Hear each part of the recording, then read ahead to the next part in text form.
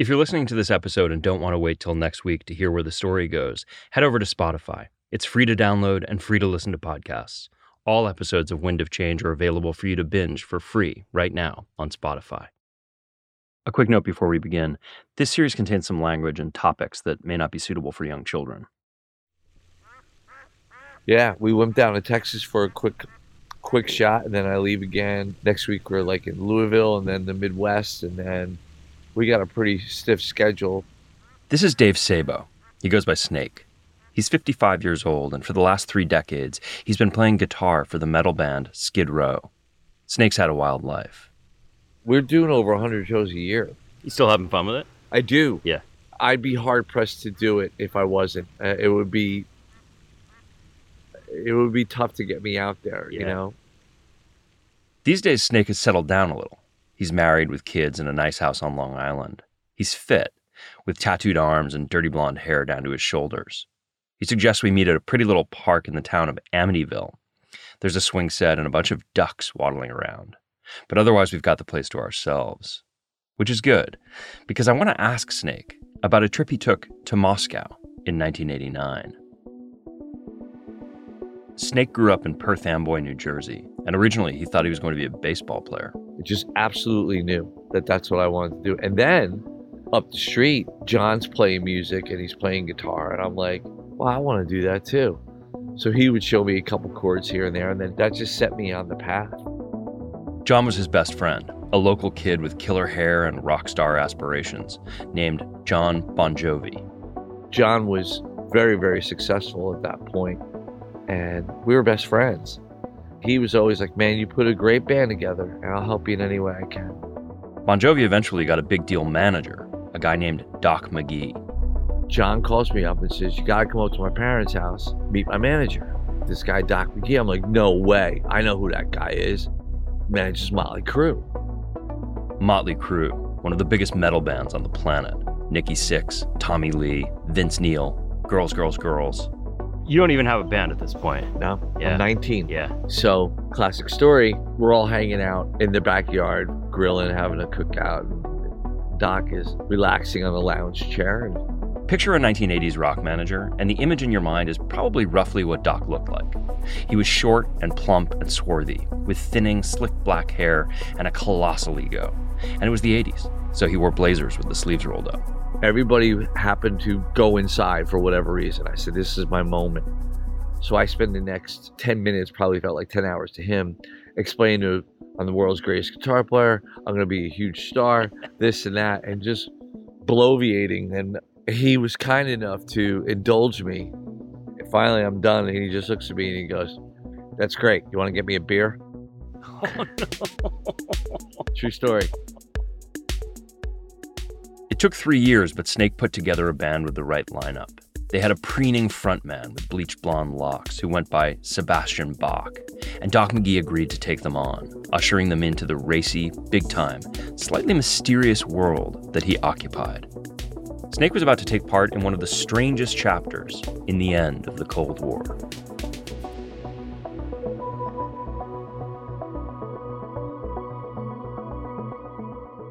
From Pineapple Street Studios, Crooked Media, and Spotify, this is Wind of Change. I'm Patrick Radden Keefe. Episode 5, I Follow the Moskva.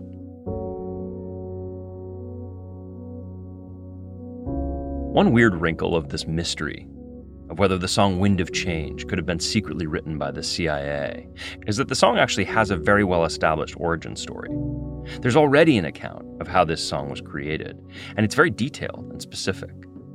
But when you really examine that story, it's also a little bizarre, even improbable. So in this episode, we're going to look at the official story of how Wind of Change came to be, a story that the Scorpions and the fans and the music press have been telling and retelling for decades. It hinges on an unlikely rock festival in the USSR, a festival that was the brainchild of Snake Sabo's new manager, Doc McGee. Doc didn't just represent Motley Crue and Bon Jovi, and now Skid Row. As it happened, he was the manager for the Scorpions, too. In 1989, Doc told Snake that he wanted to put on a rock festival in Moscow. Did it seem like normal to you that... No, it seemed way out there, but it was the end of the Cold War. It would be like Woodstock, Doc said, but with metal bands, and in Russia. And it was an opportunity to bring Western culture there and promote unity on this massive global scale. Doc hooked up with a Russian musician named Stas Namen. Namen was the grandson of a legendary Bolshevik who'd been an important political figure with a career that spanned the Lenin, Stalin, and Khrushchev eras. But he was also a bit of a rebel, so he was the perfect partner for Doc McGhee. Stas loved rock music, and in a country where it could be really hard to get stuff done, he had all the right connections. When Doc went to Moscow, Stas would pick him up, and they would zoom into town, bypassing the traffic on a special lane for VIPs. Today, Stas runs a theater in Moscow's Gorky Park. It's not just theater, it's a center, it's a cultural center. I don't know, we have different things here. He's got a beatnik ponytail, and when I went to see him recently, he walked me down a long corridor lined with memorabilia from his career. There are pictures of Keith Richards and Peter Gabriel and Frank Zappa, and yes, the Scorpions. So it's all the bands, actually, we put together with Doc McGhee. Yeah. He was helping me from the other side, and I was doing everything from Russian side. So we join our forces. Doc came to Russia to meet with Stas in 1988, and they talked about this idea of a rock festival, which was totally unprecedented in Moscow. It was communist time, no one festival, everything almost underground. So just to be so dare to go to the Lenin Stadium, I mean, it's like... One thing everybody will tell you about Doc McGhee is that he thought big. This idea developed to bring a bunch of bands to Moscow and have them play a 2-day festival in a vast sports arena on the banks of the Moskva called Lenin Stadium. They would call the concert the Moscow Music Peace Festival. And the purpose, bear with me here, but the ostensible purpose would be to encourage kids to say no to drugs. Doc's organization was Make a Difference Foundation. The Make a Difference Foundation. None of the bands would be paid for the concert, and the proceeds would go to this foundation that was set up, and I'm quoting, to combat drug and alcohol use among the youth via a pro-responsibility message. Of course, the bands that Doc rounded up, Skid Row, Motley Crue, Cinderella, Ozzy Osbourne, were not what you would call paragons of sobriety. Motley Crue sent out a Christmas card once in which they were all posing for the camera with straws sticking out of their nostrils around a giant mirror on which the word crew had been spelled out in cocaine. This irony was not lost on the bands themselves. It was Make a Difference Foundation. We were going to Make a Drink Foundation, you know what I mean? So that's Zakk Wylde, Ozzy's guitarist. What's going on, man? How are you? What is shaking? These days, Zakk plays in a Black Sabbath cover band called Zakk Sabbath. Zakk Wylde! And the way it was explained to Zakk, the festival was set up with good intentions. I guess it was going to help, drug rehabs and alcohol rehab, like just a rehab foundation thing that Doc set up. He describes the whole experience as kind of surreal. A lot of people who went to the festival talk about it that way. Well, so I started at MTV in 1984, and one of the cornerstones of what we did at MTV was a series of promotions. This is Carol Robinson and her friend Pete Danielson. They used to work at MTV, back when MTV felt like the biggest thing in the world. Do you know anything about the contests that we used to do? So we used to put winners in situations with bands that were kind of spectacular that you could only win at MTV. Well, my first one that I went on was One Night Stand with U2. Yeah. 5 contest winners, 5 Learjets. Mm-hmm. We flew to Red Rocks Stadium. We saw the band. We had a party with the band afterwards. Mm-hmm. After U2, Pete and Carol took fans to Jamaica with Bon Jovi. We went down to Hedonism in Jamaica. They took over a hotel in Wyoming with Prince. Prince performed a concert in the Holiday Inn.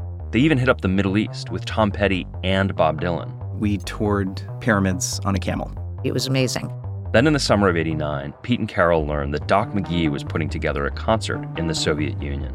He was like a power manager. Yeah, he was a force of nature. He just really understood how to use MTV and television to the benefit of his bands. And to open the Russia market to these artists. Russia was changing. It seemed to be opening up. And MTV wanted in. Doc had already made a pay-per-view deal for the concert, but MTV would hold a contest and send a few lucky winners to Moscow. And then all of a sudden we were organizing and figuring out how to get everybody over there. And then Doc solved the problem with the plane. In order to get his bands into Russia, Doc McGhee procured an airplane. Just before serving your dinner this evening, I'd like to inform you of the menu. To start with, we'll be serving you The idea of getting on a plane with all these people, like that in of itself, I'm like, you've got to be kidding me. Like, who's the crazy maniac that came up with this genius idea? This is Snake Sabo again. It was like a charter plane? Yeah, it was like a giant 747 or whatever. Wow. Oh, yeah. Because MTV was on board, the cameras were rolling on the flight. We have 3 selection of meal entrees, which consist of beef Wellington, poached salmon, and chicken Viennese. And this is, so it's you guys, it's crew, it's journalists. It's, yeah. It's the whole bit, man. Yeah. You know, of course, MTV's traveling with you, and they're trying to interview everybody. We're rocking, man. I mean, you got the crew, you got Ozzy, Bon Jovi, Scorpions are here, Cinderella. That's 24-year-old Snake on the plane. I mean, man, what more could you want? This is a show. I mean, no, it was just a massive drunk tank. Zach Wilde had known Snake growing up, and they sat together. All right, the Headbangers Talk continues. We are on the Magic Bus. I don't know. We're starting to get rowdy at this point. Yeah, man, we're starting to get rowdy. And The plane. Oh, my God. Almost everyone was like completely drunk the entire time. So, we're going to do this anti-drug peace festival, and the amount of alcohol.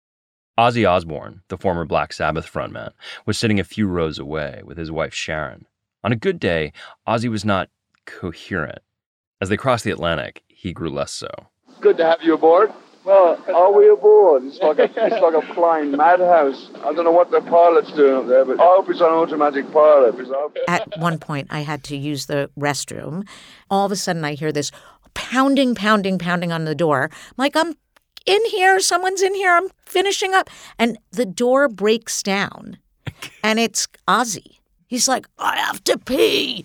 And he literally, I pull up my pants. And I was like, Pete, you cannot believe that he broke down the bathroom door. Because he had to, it was a nightmare. It's everybody's nightmare that you'd be in the airplane bathroom and somebody would break in the door. But for it to turn out to be Ozzy Osbourne. I remember you came back and you thought, I thought the plane was going down. In London, the plane touched down long enough to pick up the Scorpions. Well, I think it's a great trip. This is like a big party, with all the bands. This is Klaus and Matthias Jabs on the plane. It's always a good reason to play anywhere, but this time it's going to be a charity situation, and we are happy to be part of it and help out wherever we can.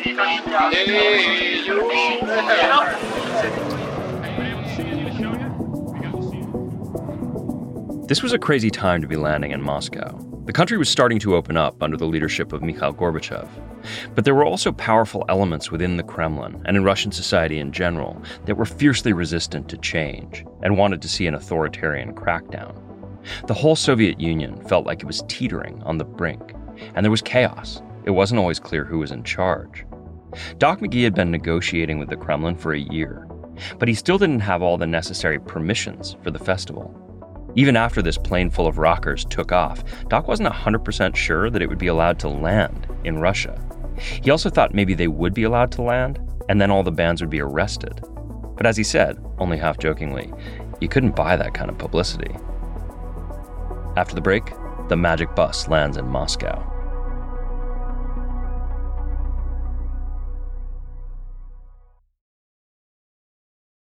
As the plane entered Soviet airspace, tensions were high.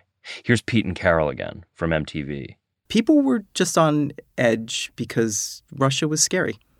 When you think about what you know about travel today and how the internet has changed everything, we really didn't have a sense of, nobody had been.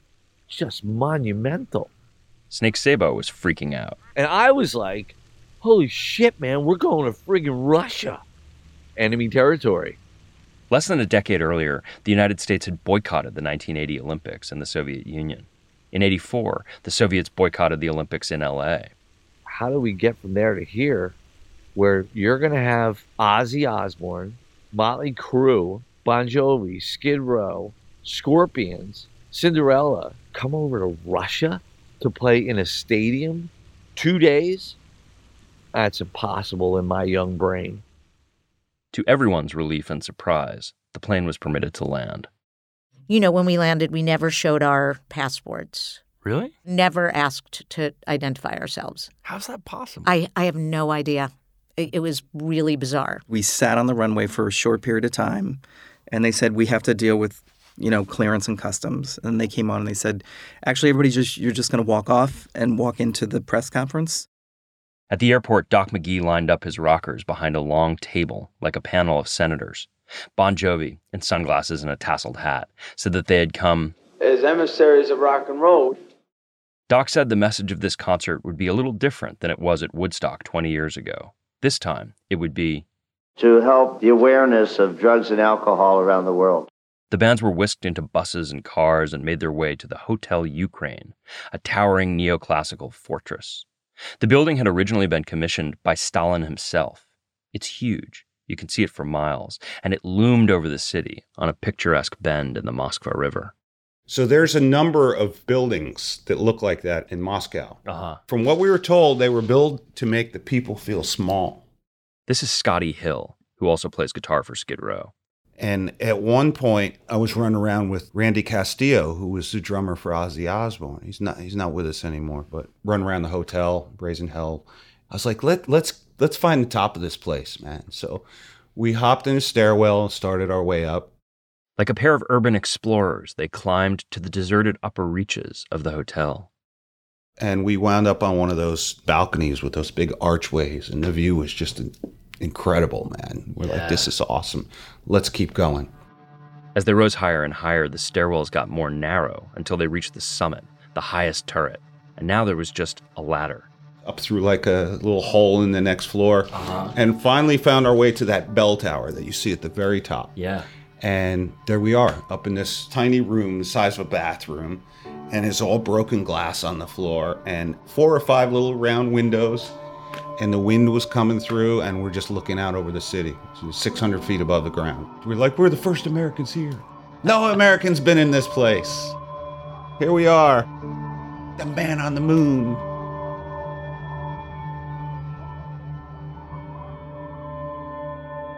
The bands also got out into the city, strolling Moscow's big avenues, talking to people. They were shocked and bemused by the spectacle of Russians waiting in line. It's a beautiful country, it really is. It's just the people in it are so miserable, I mean. This is Ozzy. They've got nothing. What it does make me appreciate is what we have in the West. I mean, that you can't get toilet paper here, you can't get toothbrushes here, you can't buy soap.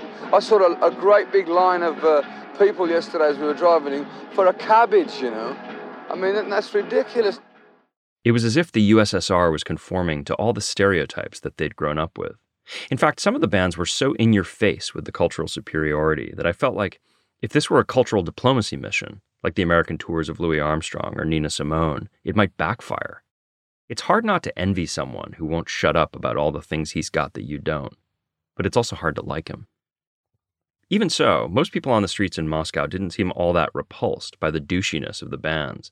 It was more that they were curious about this cohort of rowdy aliens with leather pants and feathered hair who'd suddenly descended on their streets. The Scorpions, who'd been to Leningrad the year before, were more gracious. Klaus had a balalaika. Fan gave me this balalaika as a present. Original balalaika, 20 years old. Let me hear your balalaika ringing out. Come and keep your comrade warm. I'm back in the USSR. He and some of the other rockers sat in a public park and jammed. Back in the US, back in the US, back in the USSR. Doc McGhee didn't have time for sightseeing. He was running around, meeting with people. One minute you'd see him, the next he would disappear. As the impresario behind this whole bonkers spectacle, he was busy making sure nobody got arrested. He was making sure everything runs properly. He was keeping the bands happy. This is Scotty Hill from Skid Row again. He was dealing with the press and all that. As if the logistics weren't complex enough by themselves, Doc had a personality issue to contend with. The members of one of his biggest bands, Motley Crue, had just gotten out of rehab. They'd had to abruptly cancel their earlier tour in order to go to rehab. So the Moscow Festival would be something of a comeback. But because the Motley Crue guys were on the wagon, they were also, understandably, a little edgy. And the other bands were just debauching with abandon. It's not like they were sensitive to this dynamic. Adding to this tension, the members of Motley Crue were feeling a bit insecure about their position in the roster of Doc McGhee's affections. They were Doc's original big act, but now here, all of a sudden, was Bon Jovi, this pretty boy from New Jersey with movie star charisma and a sensibility that was more avowedly poppy. His band was having incredible success with songs like Livin' on a Prayer.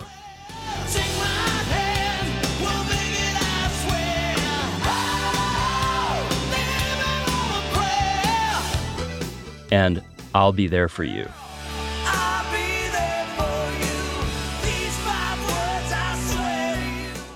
So there was a little anxiety among the crew over who precisely was the headliner of this festival. During their free time in Moscow, the Motley guys seemed to spend a lot of time accosting random Russians and demanding to know whether they had ever heard of Motley Crue. Here's Tommy Lee in a Moscow market. Say Motley Crue. Tommy Lee. Tommy Lee. Motley Crue. You know who Motley Crue is? See? He knows. He knows.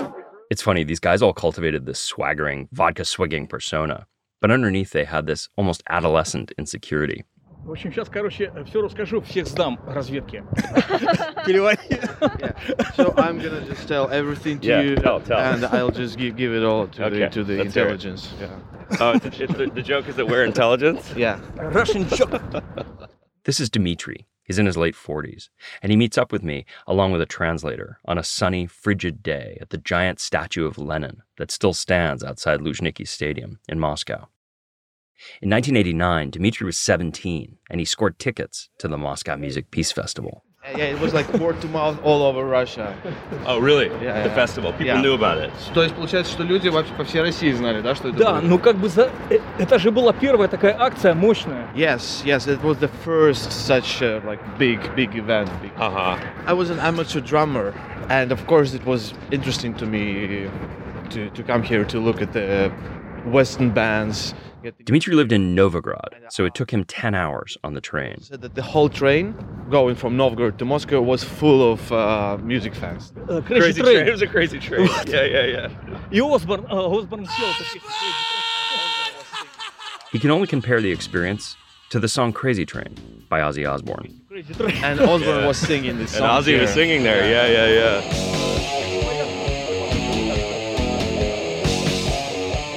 Dmitri has long, bright blonde hair, and I can see his face light up with excitement as he talks about the experience of entering the stadium.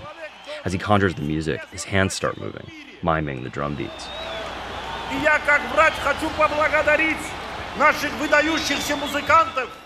The concert kicked off with a Russian physician greeting the crowd and saying, "As a doctor, I would like to thank the outstanding musicians who chose as their slogan, 'No alcohol, no drugs.'"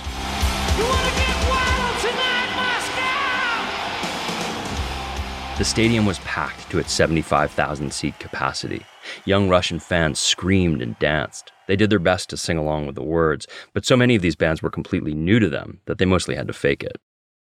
The authorities were sufficiently worried that there was a big phalanx of military guards there to make sure the crowd didn't get out of control.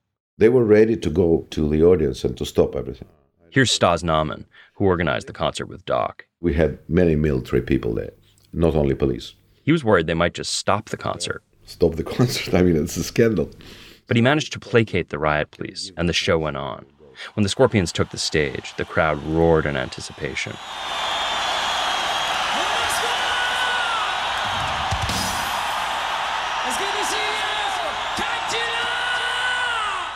Scorpions were the most popular that moment in Russia.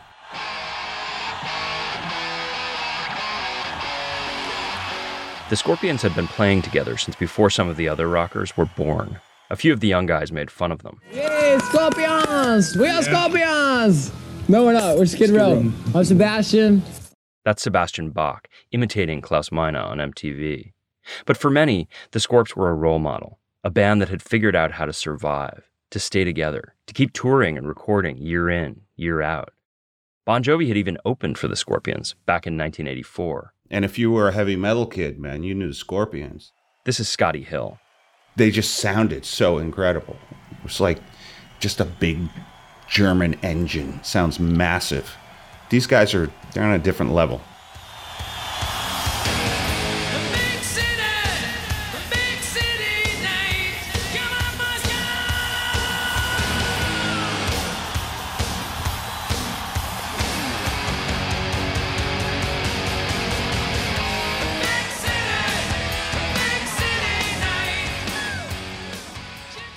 Klaus took the stage in a black leather ship captain's hat with a long red ribbon tied around the brim.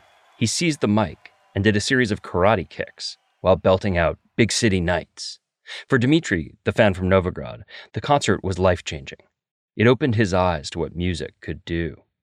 Легкий холодец был, когда нам сказали, то есть немножко по спине. It was a feeling of absolute freedom.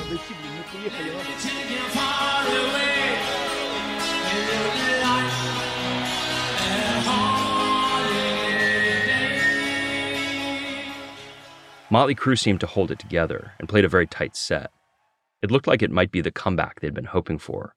But when Bon Jovi took the stage at the end of the evening, everyone was in for a big surprise.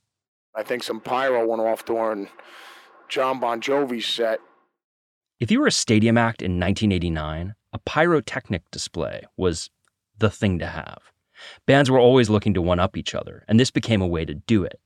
Who had the bigger pyro display? It was actually pretty crazy, this devotion to detonating mega fireworks at crowded concerts. In a few tragic cases, it ended up leading to injuries, even deaths. So with all these bands in Moscow, Doc McGhee had issued a decree that there would be no pyro for anybody because he didn't want the bands competing, literally, over who could start the bigger fire. And besides, he didn't want to seem to be playing favorites. But then, when it came time for the finale, John Bon Jovi appeared on the stadium floor, dressed in a Red Army cap and greatcoat, and he made his way through the crowd to the stage, like Moses parting the waters. And then suddenly, mysteriously, the stadium erupted in fireworks. It was a big scandal because they agreed without fireworks. Snake Sabo was backstage when it happened. I had heard Tommy coming down the ramp, "Fuck you, Doc McGhee, fuck you." I'm like, oh shit. And then somebody said Tommy just punched Doc in the back of the head. Then Snake saw Tommy, who had managed to remain sober up to that moment, grab a bottle of vodka and start drinking. Well, rock and roll, all the emotional guys. Motley Crue fired Doc McGhee that day. They got on an airplane and left the festival early. Apart from the pyro scandal, the Music Peace Festival was a colossal success. It was one of the biggest pay-per-view events of the decade. It's one of those spectacles that everyone who was there talks about with a kind of whimsical reverie, as if they're not completely sure it wasn't all some elaborate dream. I did bring the This is we both have this. Yes, this is amazing. This is the concert. The tour jacket. The tour Get jacket. Out of here. It's a leather biker jacket with one sleeve that's an American flag and another sleeve that's a Russian flag and a big skull and crossbones. You should put that on eBay. It'll fetch a pretty. Yeah, thing. not doing that From me. I don't know why. I'm not a Those saver are the of things. tickets. Those are tickets. Wow, you really saved everything. He's unbelievable. I'm not a big saver either. Carol and Pete had traveled the world with MTV, but in Moscow, they saw something completely new. A year earlier, the Scorpions had been forbidden by the government to play in Moscow. But now, here was this wild, open-air, 2-day rock festival. This is the sort of thing that, as an American, it can be easy to lose sight of. But when I watched a VHS tape of the concert recently, I could see just the total euphoria of the young Russians at this concert. It's not just that they're having fun, the way you or I might at a concert. It's that this is new and amazing. It's this deeper sense of release and communion. You can see it in their faces. It's blowing their minds. When somebody sees something that they've never seen before, you can't unsee it. And once you get a taste of it, you can't go back. Klaus Meine felt the same way. He stood on the lip of that big stage looking out at tens of thousands of fans, young Russians who'd grown up without rock and roll, and he felt like something was changing in the world, something profound, and he was witnessing it. Or so the story goes, anyway. The Russian youth are hungry for rock and roll, Klaus told an interviewer. When he stood there on the stage at Lenin Stadium, before the band's encore, and cried out to the audience, "Moscow, do you want more?" There was a sense in which he wasn't just asking if they wanted another song from the Scorpions. He was asking if they wanted more from their country, from their political system, in their lives. Before they left Moscow, a bunch of the bands took a boat cruise one evening on the Moskva River. They went to Gorky Park, where the Hard Rock Cafe had catered a cookout. This is Klaus in Moscow, describing his experience of the festival. It's like playing in front of a virgin audience. It's so fresh and feels so good. People are so excited. Klaus was so overcome by this experience of playing for a virgin audience, by the concert and the river cruise and the political transition that seemed poised to sweep Europe, that after the festival, he wrote a new song. Follow the Moskva down to Gorky Park, listening to the wind of change. They wrote a song, Wind of Change, because of this, and that's why it's down to Gorky Park. So it was inspired by this place.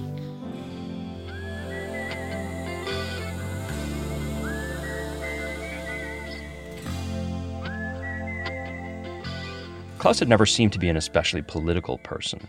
The band's songs didn't dwell on geopolitics. The Scorpions' most famous album up to that point was called Virgin Killer. They weren't making protest music. Another weird thing, too, Klaus wasn't really a songwriter. He didn't write music. Almost all of the Scorpions' songs were written by the guitarist, Rudolf Schenker. Up to this point, I very rarely wrote music. I focused more or less all those years on lyrics, Klaus told an interviewer. But with Wind of Change, I presented the whole song to the band. The words and the melody and the whole structure of the song came out pretty quickly, Klaus went on to say. And the beginning melody, I guess, I just whistled my way through it because, I play guitar, but I'm not a lead guitarist. So I was just whistling, and it went down pretty cool.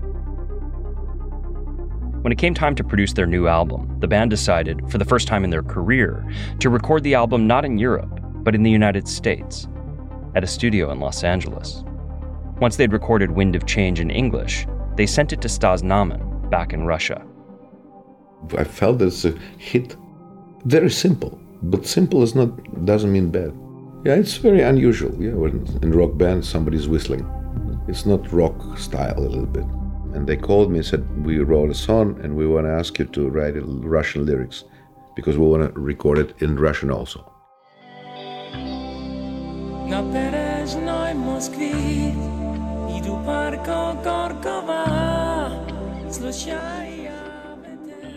They ended up releasing the Russian version, an unusual move for a German band singing in English, but they wanted people in Russia to understand the words. Years later, Stas Namen played the Russian version for Mikhail Gorbachev, who had tried to work within the Soviet system to bring about more openness and change. And Gorbachev came to see us, and we played Wind of Change in our version in Russian, and he was crying.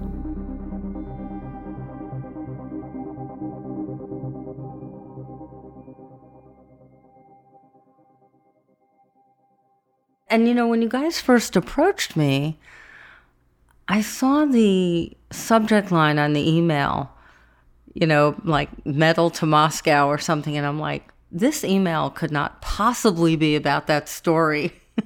This is Deb Wilker. She's a music journalist. Back in 1989, she was the pop music reporter for the South Florida Sun-Sentinel. I was indeed a full-time pop music writer at the South Florida Sun-Sentinel. We also had a full-time classical music writer. When Deb Wilker heard about the Moscow Festival, something about it didn't add up. I did start as a, quote, real news reporter. So when a press release would come in, I would always look at it with the same basics: who, what, where, why, and when, what is this about? And there were just so many holes in the story. So I remember thinking, this cannot be real. What made you think that?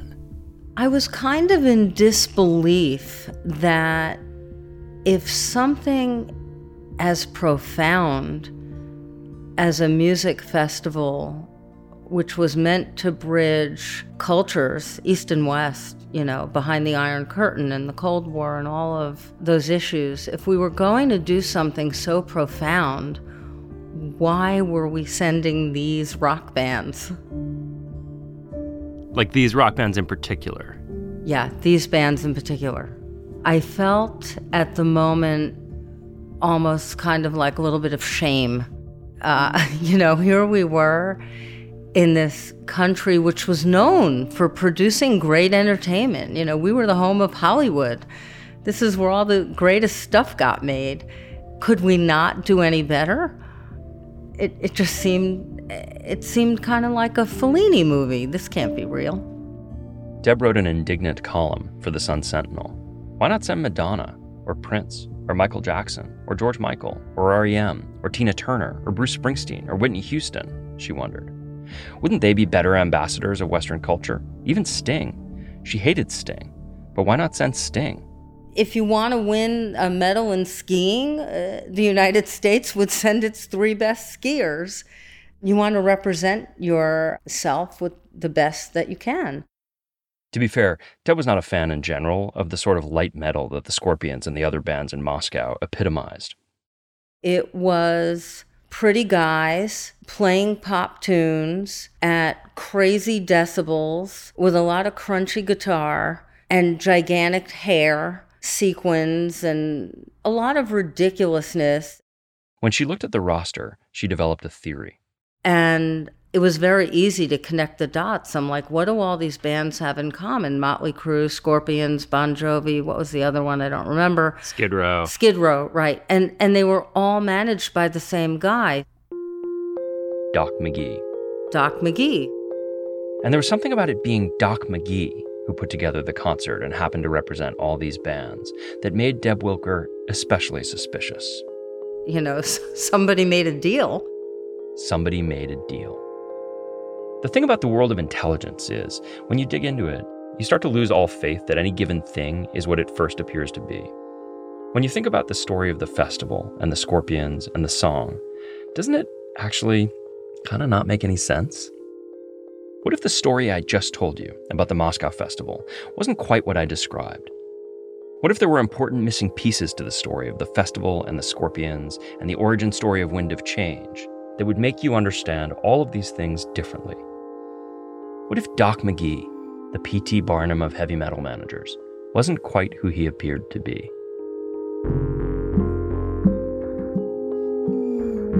This manager had been in trouble through the years for drug smuggling. He'd been arrested a couple times. You don't have to be like Sherlock Holmes to figure out that some deal was made. And hey, rather than throwing this guy behind bars, can we possibly allow him to use his powers for good? Next time on Wind of Change, the real identity of Doc McGhee. Doc had some connections down in Colombia, and he would receive a 4-to-1 return on his investment. That's one of the biggest individual loads I've ever heard of. He walks into one of the bedrooms, pulls open the bottom drawer. He said, "That's $1 million." They don't like the king. They want to chop the fucking head off the king.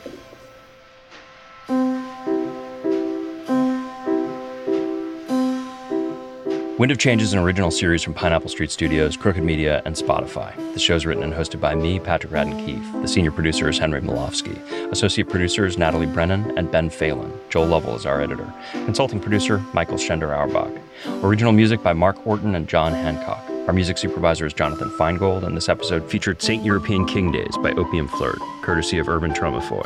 The executive producers of Pineapple Street are Jenna Weiss-Berman and Max Linsky. At Crooked Media, executive producers Tommy Vitor, Sarah Wick, and Sarah Geismer. And from Spotify, executive producers Liz Gately and Jake Kleinberg. Special thanks to John Favreau, John Lovett, Allison Falsetta, Josh Yaffa, Ksenia Barakovskaya, Vasily Kolotolov, Madi Sprung-Kaiser, Eric Mennel, Courtney Harrell, Jifa Yadur, Jesse McLean, Paul Spella, Bianca Grimshaw, Saiswa Skandaraja, Jonah Weiner, and Justina Godzowska. Source material in this episode included archival footage from MTV and the Moscow Music Peace Festival. If you're listening to this episode and don't want to wait till next week to hear where the story goes, head over to Spotify. It's free to download and free to listen to podcasts. All episodes of Wind of Change are available right now for you to binge for free on Spotify. Thanks for listening. We'll see you next time.